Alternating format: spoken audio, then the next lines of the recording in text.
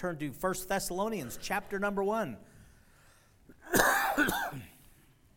Excuse me, 1 Thessalonians chapter 1 and verse number 6. 1 Thessalonians chapter 1, verse number 6. And ye became followers of us and of the Lord, having received the word in much affliction with joy of the Holy Ghost, so that ye were ensamples to all that believe in Macedonia and Achaia. For from you sounded out the word of the Lord, not only in Macedonia and Achaia, but also in every place your faith to Godward is spread abroad, so that we need not to speak anything. Title of the message tonight is Learning from Their Successes. Last Sunday evening, before the missions conference, well, not last Sunday, it was a Sunday evening before last, we tackled the passage in Acts chapter 1 that dealt with the early church's blunder of appointing an apostle to replace Judas, and that was wrong. And we looked at that message that was entitled Learning from Their Mistakes. We kind of looked at that and that passage of Scripture, what took place there. Now we're going to be learning from that early church's successes. So let's stop here, ask the Lord's blessings, and we'll get into the message. Lord, thank you so much for your word. I pray that tonight we would be able to put our mind to your word, Lord, to gain some things, to learn some things, but then also to apply them where they fit and where you would like to speak to us tonight. Lord, there's not a service that we gather together where you don't want to speak, where you don't want to teach and lead and guide your people. So, Lord, I pray that you help us put everything else off the program right now. Let's enable us, Lord, to focus in upon your word and have you to speak to us through your word. Lord, we pray that you would take and use your word to instruct us, to guide us, to lead us, give us of your will and of your good pleasure tonight. We ask this in Jesus' name. Amen.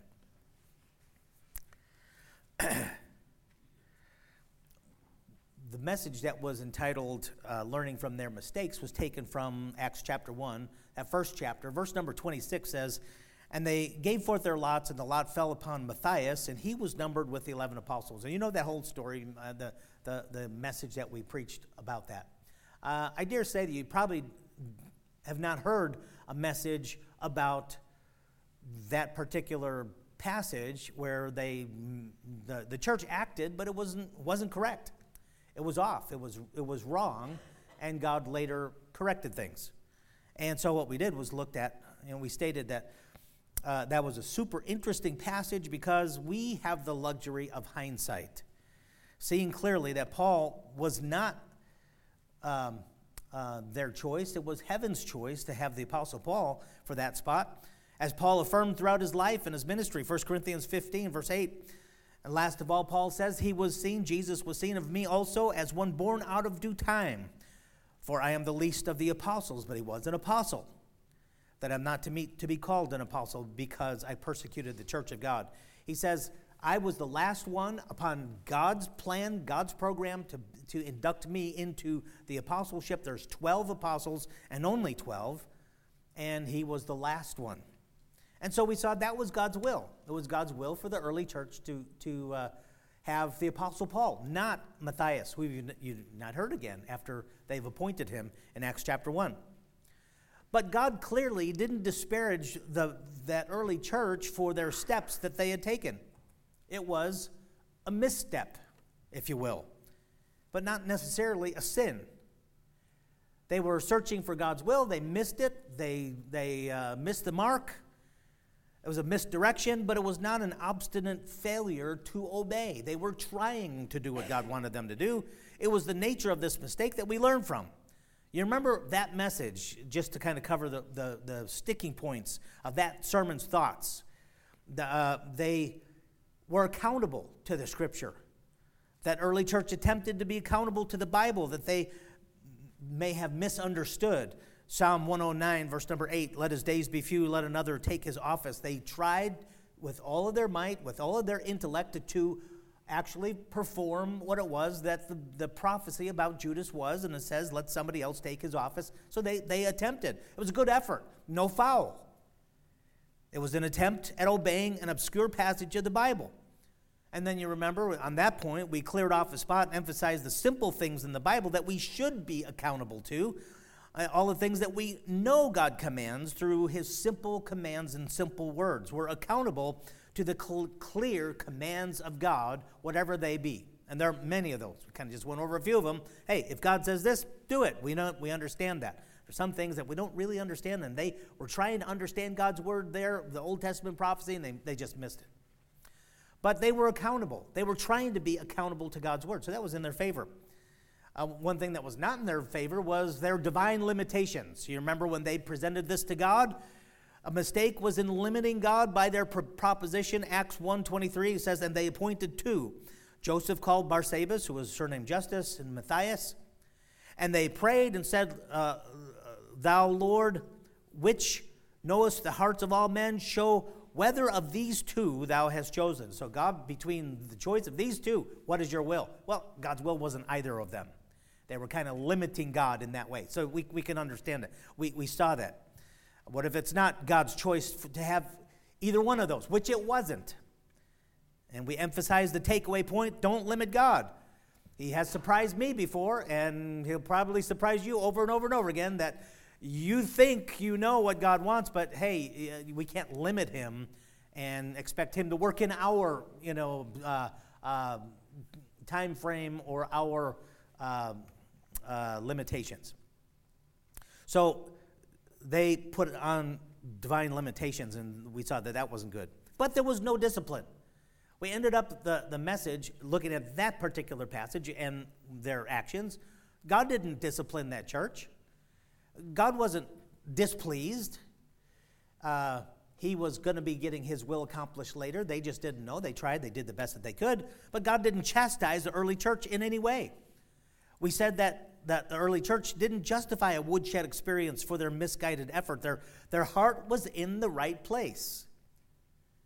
Okay, now, later on, in Acts chapter number 8, there was a sharp woodshed experience to the believers who were commanded to scatter everywhere, but who were content in Acts chapter 5, Acts chapter 6, to enjoy a glowing Christian fellowship. I mean, the church was growing. They had peace. I mean, God was blessing the church over and over and over, and just hand over fist blessing of those new believers. And then hits Acts chapter 8, verse number 1. And Saul was consenting unto his death, and at that time there was great persecution against the church, which was at Jerusalem. Now, persecution is not always chastisement. God will use persecution or difficulties or troubles in our lives to get us to do something or go someplace or whatever. It's not always. But here, a lot of earmarks that God was trying to get a hold of their attention. I mean, they were being blessed, and they were just growing, and they were just having a great time of harmony and growth and whatever. And it says, so God sent great persecution, and they were all scattered abroad throughout the regions of Judea and Samaria, except the apostles. So God's going to get his will accomplished from his children one way or another, and they needed the whip to do that. Now, pointing to this blatant disobedience that the church committed is not the whole story, because it's very easy for us to kind of play the armchair quarterback and to say, well, that's what they did wrong and that's what they did wrong. You know, it's easy for us to say that from our perspective, whatever, and we could do that, and you could do that. You know, there are many people that have the gift of criticism. I had a guy do that once, came to me years and years ago, and he said, Pastor, God has given me the gift of criticism. I can see everything wrong that you're doing, or everything wrong that we're doing here, or everything wrong. God's given me the gift of criticism. No, I don't think so, folks. I think God will give you the gift of sourpussness, but that's not a gift, But it's very easy for us to kind of point things out, and I'm in a sense I'm pointing out the early church's failure of not following what God said, which is go to all the world, but they stayed there, and so God sent persecution, and then they were scattered, and then finally obeyed what God originally told them to do. Pointing to this blatant disobedience, I said, that the early church committed, it's not the whole story. That early church ended up turning the world upside down. We started with a verse that we'll go back to and take a look at what they did here and there and how the gospel then was scattered everywhere. And that we looked at in Thessalonica. But in Acts chapter 17, verse number 6, it says, this is what they said about these disciples and about that early church that spread and spread after this persecution. These that have turned the world upside down are come hither also. Wow. Bravo. They did a good job. Man, they accomplished it. Now, whatever they were at the first, whether listening or not listening, here they were listening. Here they were doing. Here they were applying. With certain glowing success stories, we need to note that although having to go through chastening of sorts, they finally did follow. They finally did get in gear. And not downtrodden with hanging hands. No, they wholeheartedly jumped into the task, obeying the Spirit and the letter of the command as seen in our text, 1 Thessalonians chapter 1, verse number 6. Let's look at it again. He says, and ye became followers of us and of the Lord, having received the word in much affliction with joy of the Holy Ghost. Hey, the affliction was the persecution that God sent. The spanking, the chastening, the getting their attention, shaking them up. And they weren't, oh, no, God's getting me. Oh, no, all the persecution, look at the chastening. No, they didn't have that attitude at all. No, what does the Bible say? The next two words, with joy. Man, God did shake them up, and they did go through trouble, but with joy of the Holy Ghost, they became followers, so that they were ensamples to all that believe in Macedonia and Achaia. For from you, he says, sounded out the word of the Lord, not only in Macedonia and Achaia, but also in every place. Your faith to Godward is spread abroad, so that we need not to speak anything. Wow! What a church! What a witness! Man, they're doing their job. Their publication of the truth went everywhere. That's what it says. To every place. Yes, in every place, so that Paul's job of preaching the word was aided. It was supplemented, and even not needed in some places. That's what he says. At least not needed as much as other places that were sorely needed, so that they could attempt reaching the regions beyond. He says, so that your faith is here, so that we need not to speak anything there, because you've done a good job. You're following the commands. So we learned from the church's mistakes, those mistakes that were minor when they were trying to follow the Lord. They were off and all. They misunderstood the scripture, and they were easily correctable or corrected in that first sermon about Acts chapter 1. Well, now, how about the successes of obeying the commander's orders? You remember what God told that first church, Acts 1:8. But ye shall receive power after that the Holy Ghost is come upon you, and ye shall be witnesses unto me both in Jerusalem and in Judea and in Samaria and unto the uttermost parts of the earth, the uttermost part of the earth. Matthew 28, verse number 18, saying the same thing. This is our commander, the Lord Jesus Christ, giving orders to his church. We call this the Great Commission. And Jesus came and spake unto them, saying, all power is given unto me in heaven and earth. Go ye therefore and teach all nations, baptizing them in the name of the Father and of the Son and of the Holy Ghost, teaching them to observe all things whatsoever I have commanded you. And lo, I'm with you always, even unto the end of the world. Amen. He says in the beginning of that, go therefore and teach all nations. Note that. Go everywhere. This is a command to bring the gospel to the world. To be scattered abroad, how about? Yeah, he says, go everywhere. Mark 16:15, and he said unto them, go ye into all the world and preach the gospel to every creature. Luke 24:47, and that repentance and remission of sins should be preached in his name among all nations. Not just here, not just with the Jews, but among all nations, beginning at Jerusalem. And ye are witnesses of these things. And boy, did they ever get a hold of that, and they became witnesses. And they were good witnesses. They did that with vigor. Christianity grew, and it spread more under intense persecution than in the relative peace and safety that they had to begin with. Before real persecution, they had their hands slapped, so to speak. I mean, in comparison with real persecution, at the beginning, they were just chastened of the community and of the government of the Jews, but they continued to teach and to preach. Acts chapter 4, verse number 33, it says, "And with great power gave the apostles witness of the resurrection of the Lord Jesus, and great grace was upon them all. Neither was there any among them that lacked. For as many as were possessors of lands or houses sold them and brought the prices of the things that were sold and laid them down at the apostles' feet, and distribution was made unto every man according as he had need." They got great grace. They had peace. They had prosperity. Their needs were met from each other, and the Lord was blessing. Hey, it was really good. Acts chapter 5, verse number 40.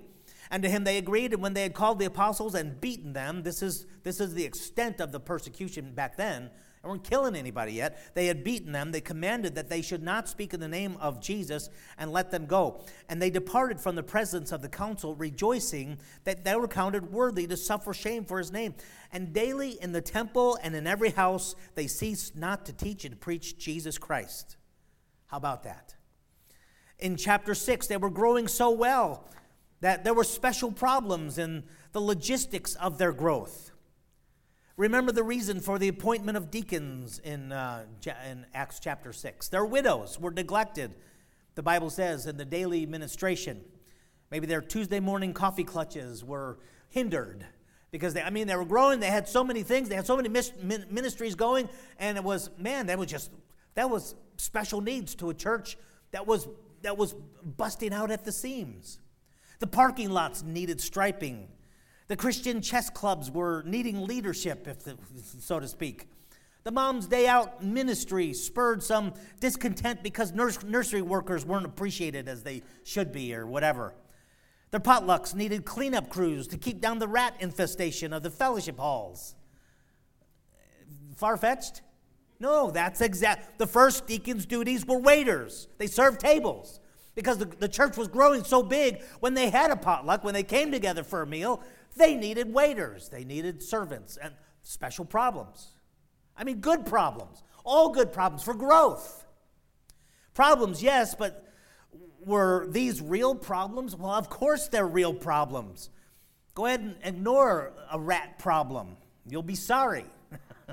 I hate rats. I just hate rats. Go ahead and ignore the fact that we need a bathroom extension over here in this building.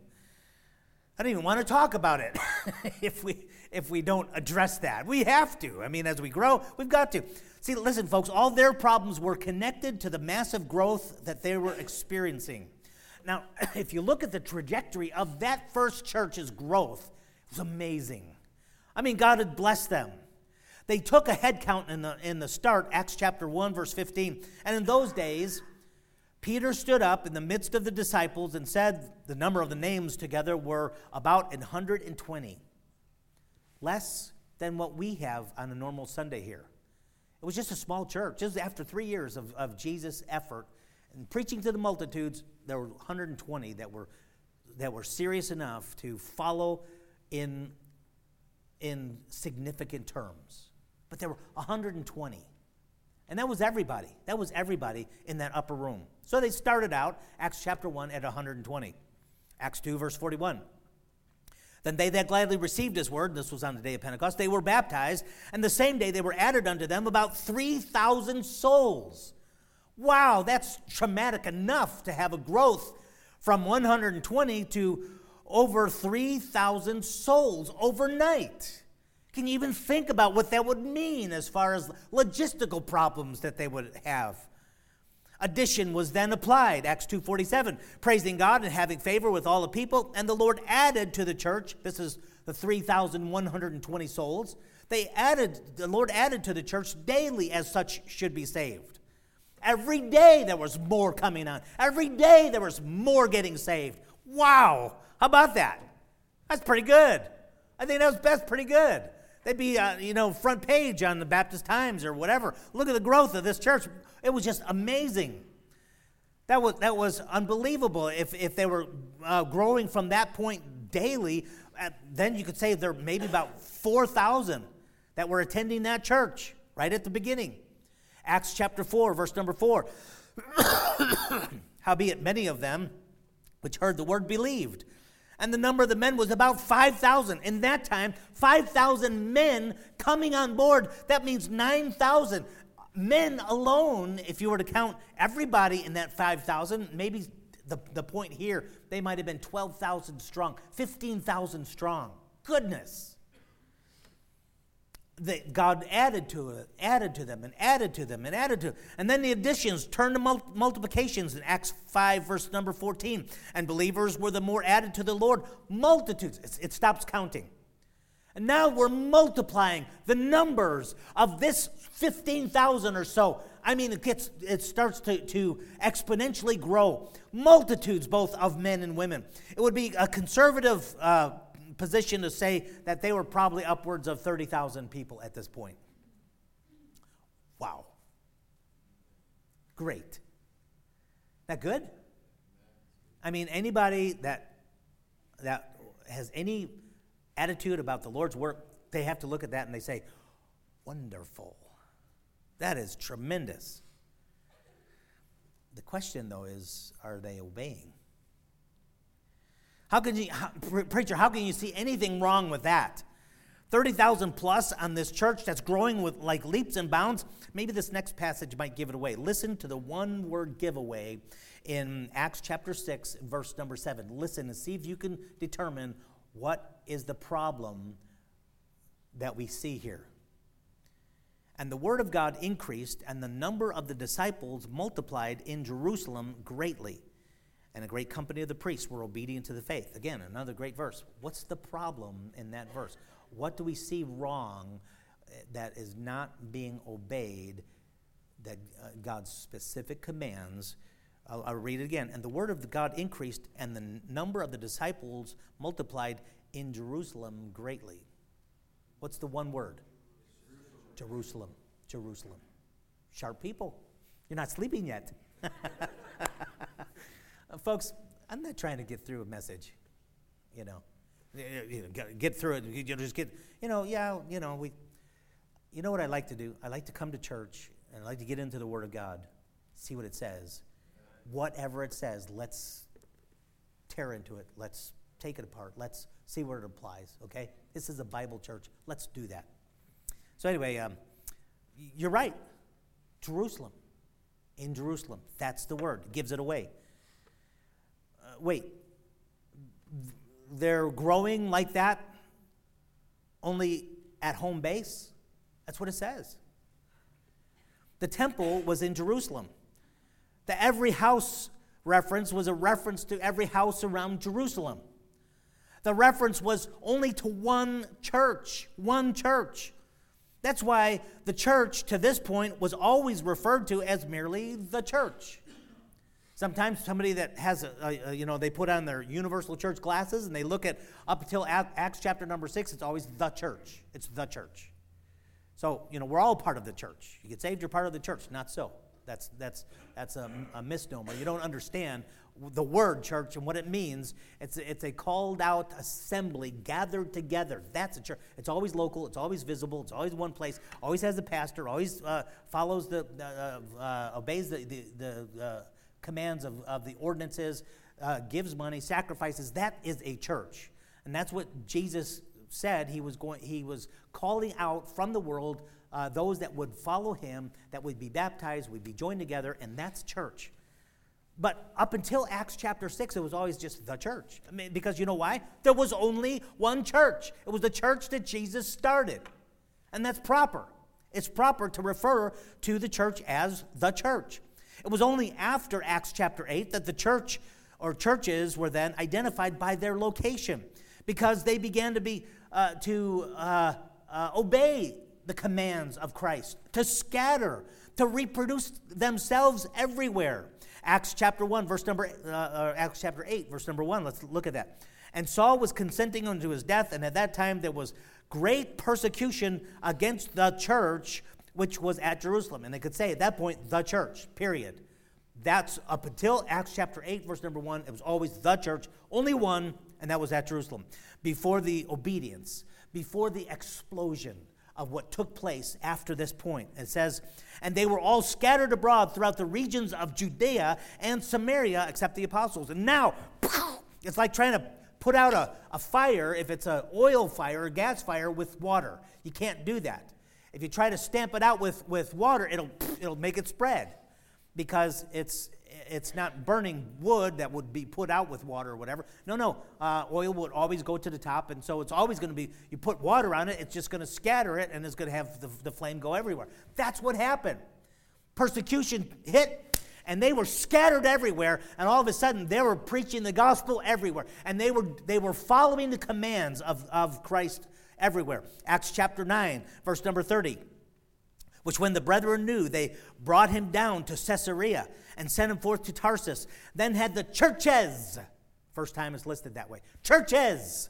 They're multitude churches, not any longer just only one church, the church that Jesus started in Jerusalem. No, now it's churches had rest throughout all Judea, Galilee, and Samaria. And they're listed, the churches. There were churches here, a church here, a church here, and there were churches.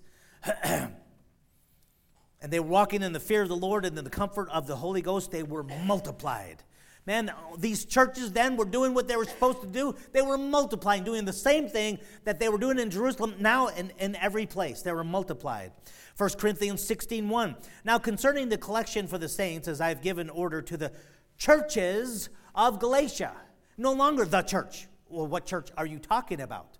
Because it's the church here or the church there or the church there. Now it's talking about the churches of Galatia. Even so do ye. Acts 15:41. And he went through Syria and Cilicia, confirming the churches. What churches? Well, the church that was in Syria, the church that was in Cilicia, the church that was here. They're multitude churches. Acts 16, verse number 5. And so were the churches established in the faith and increased in number daily.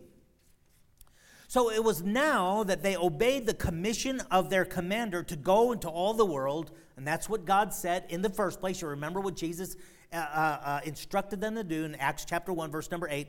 Ye shall be witnesses unto me both in Jerusalem. It was first in Jerusalem, but he says simultaneously. While you're doing this in Jerusalem, also here, also there. And that's how we're connected with missions. Isn't that really cool how the Lord set that up? We could be involved in worldwide missions, both here in Woodinville or Bothell, this area, and to the rest of Washington, to the rest of the United States, to the rest of the world. And that's what his instructions were.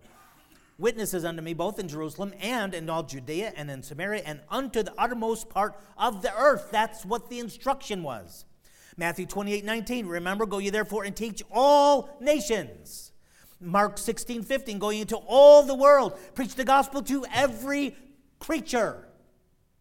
Their addition was good. Certainly was wonderful. You know, those first chapters of the book of Acts, man, that was tremendous. But the commander's plan was for them to tackle the world by multiplication, not addition. And note that the New Testament church is the tool to reach the world, not just making disciples, but to establish churches. Any good missionary knows that. Sometimes we have missionaries that come by that are good, they're solid, and some that maybe are not that solid. And I tell you how you could tell is, what is their relationship to how do they understand the New Testament church? If they understand the church right, then they're going to be connected to reaching the world through the tool that God has given us, and that's his New Testament church. And by the way, we're going to put out a roster to aid Emerald City Baptist Church real soon. We're going to be door knocking for them. They're first, what do they call that? First Sunday, not first Sunday. The what? Launch date. Yeah, there's a soft launch, and then there's a hard launch, and there's going to be their opening. Yeah, opening Sunday is just coming around the corner, and so we want to help them. And this is just in West Seattle, not too far from here. That's our next joint endeavor, to establish another church. Hey, get with it.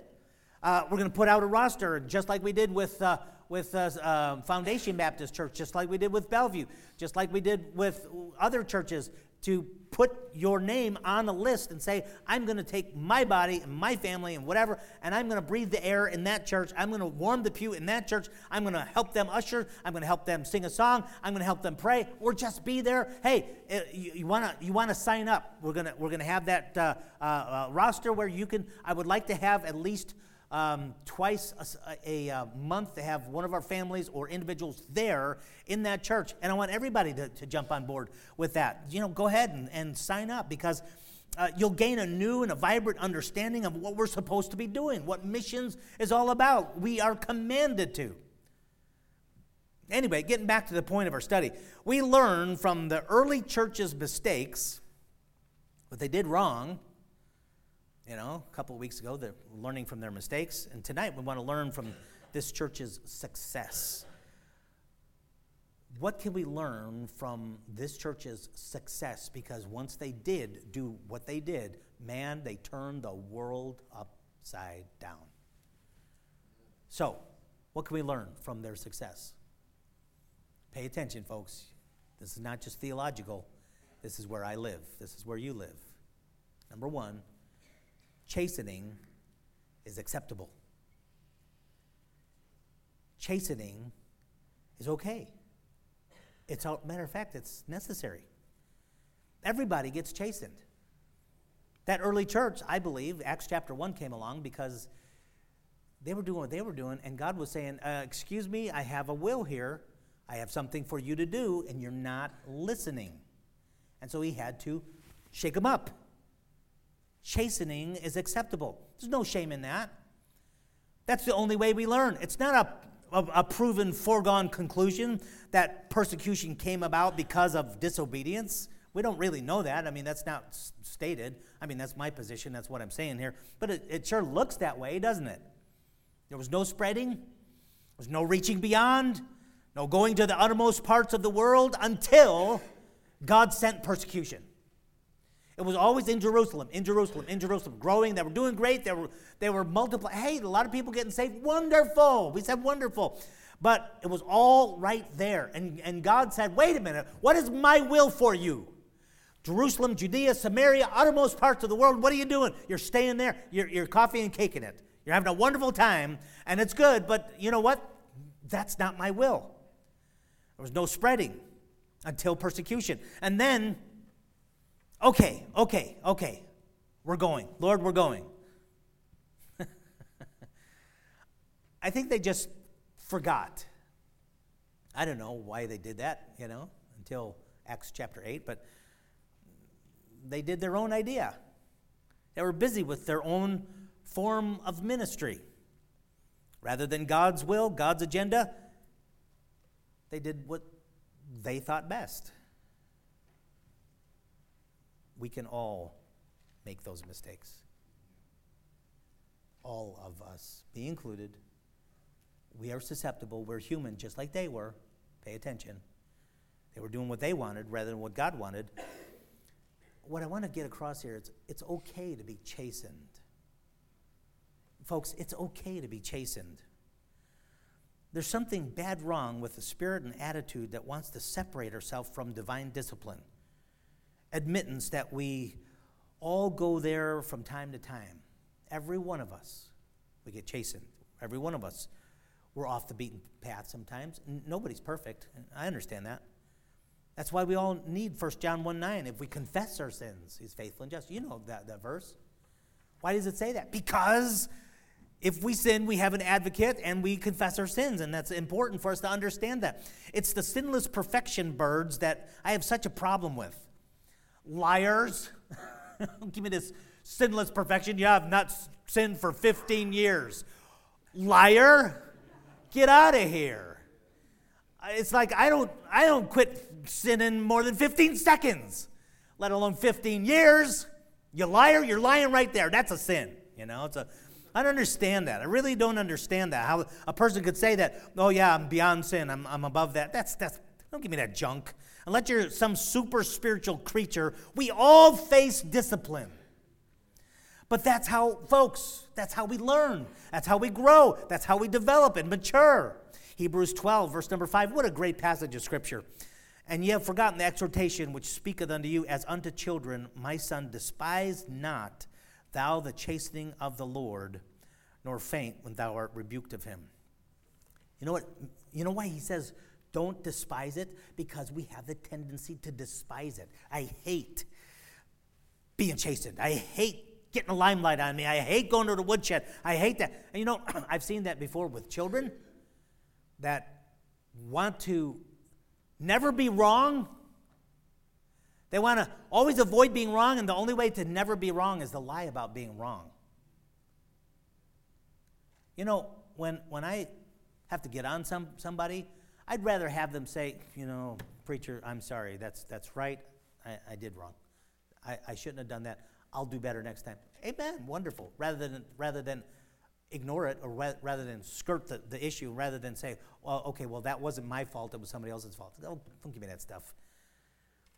Don't despise the chastening of the Lord. When there's a child that you got in the house that is so goody two-shoes, and I'm saying this, and I don't want to disparage somebody efforting to do good, but when they've got the aura of they're so good and they're so perfect, and then that means they don't ever sin. Ain't nobody like that. Excuse me, you sin, you wear it. You go ahead and put that vest on. You go ahead and own it. Everybody has to own it. Sometimes there's a child that is so wanting to play the role that they play in front of their parents or their school or whatever, and so they never admit that they're wrong or that they're a sinner. No, we're all sinners. Don't despise the chastening of the Lord, nor faint when thou art rebuked of him. It goes on to verse 6.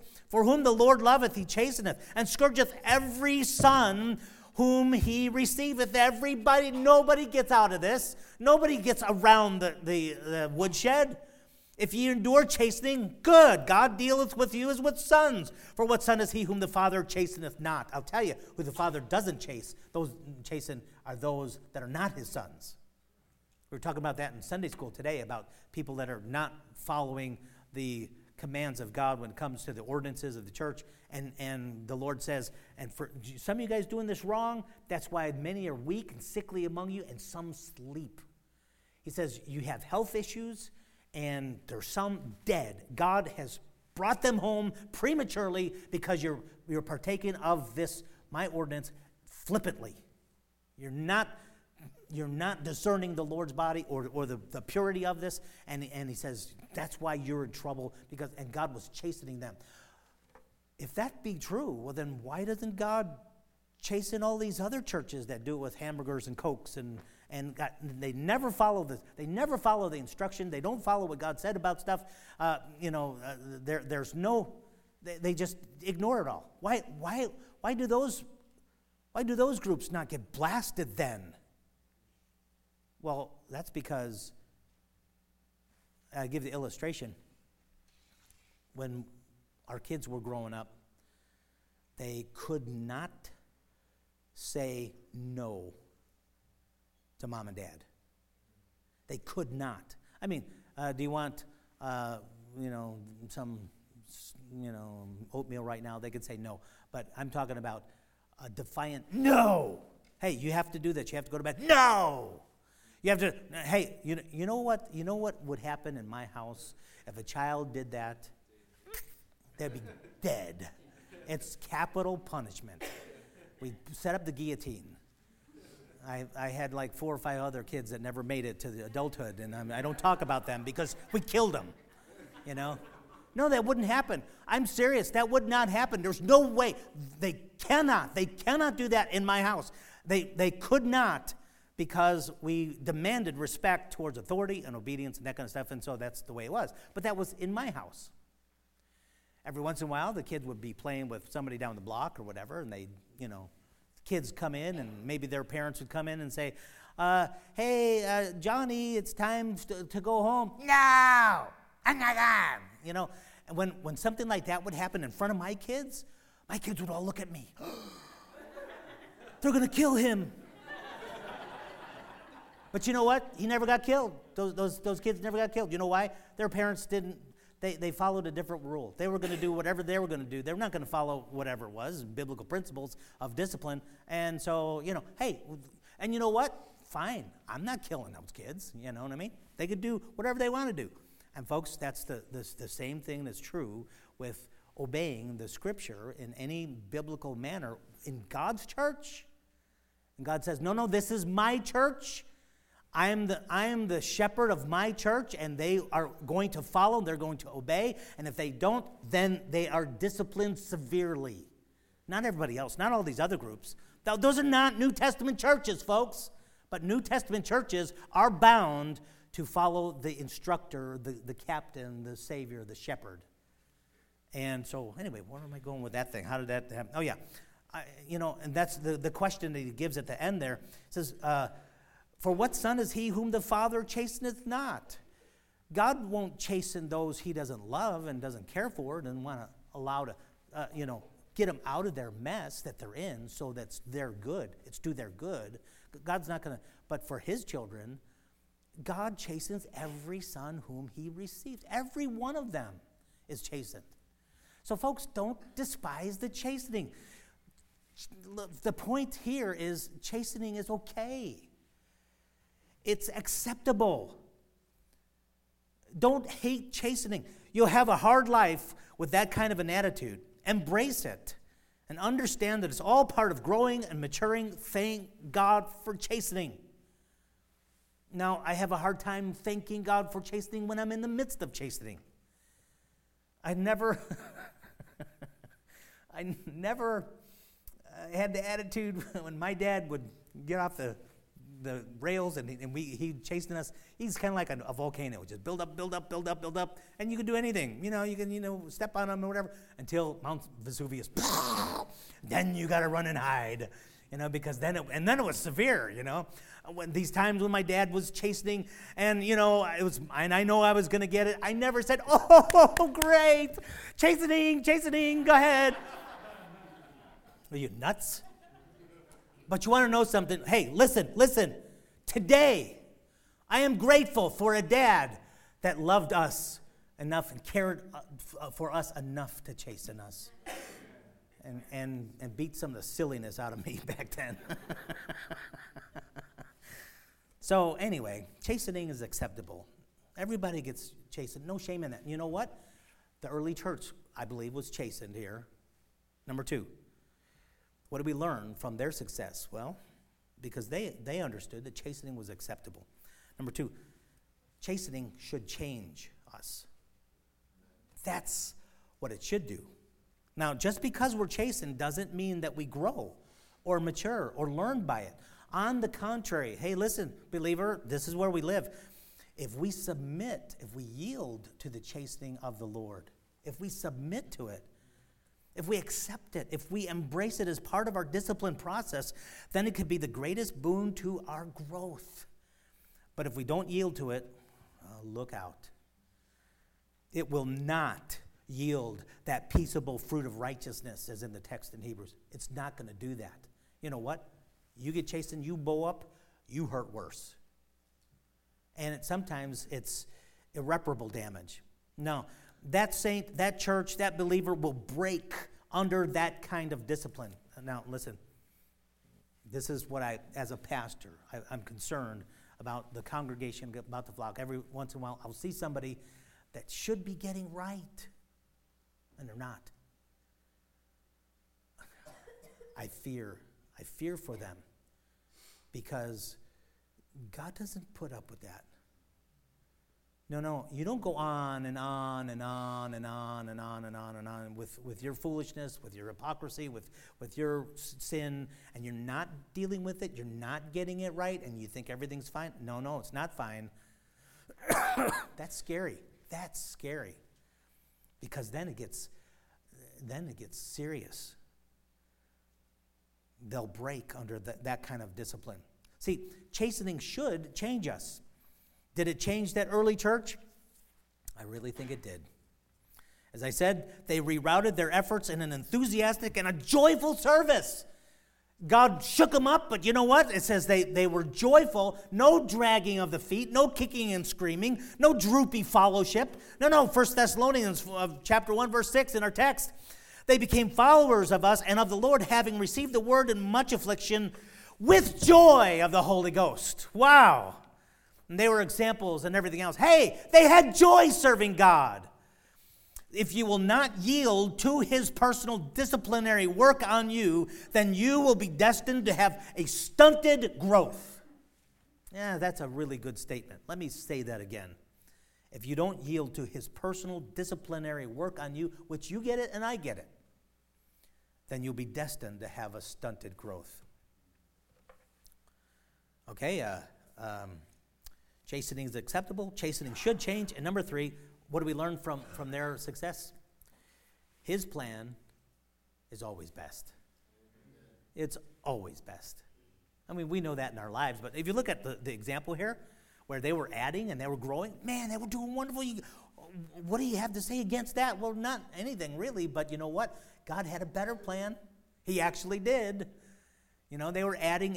God wanted to scatter them and multiply and just explode, go into hyperspace to reach the world. Even in the light of that early church's grand success, God's will was much grander than even that. But isn't it always?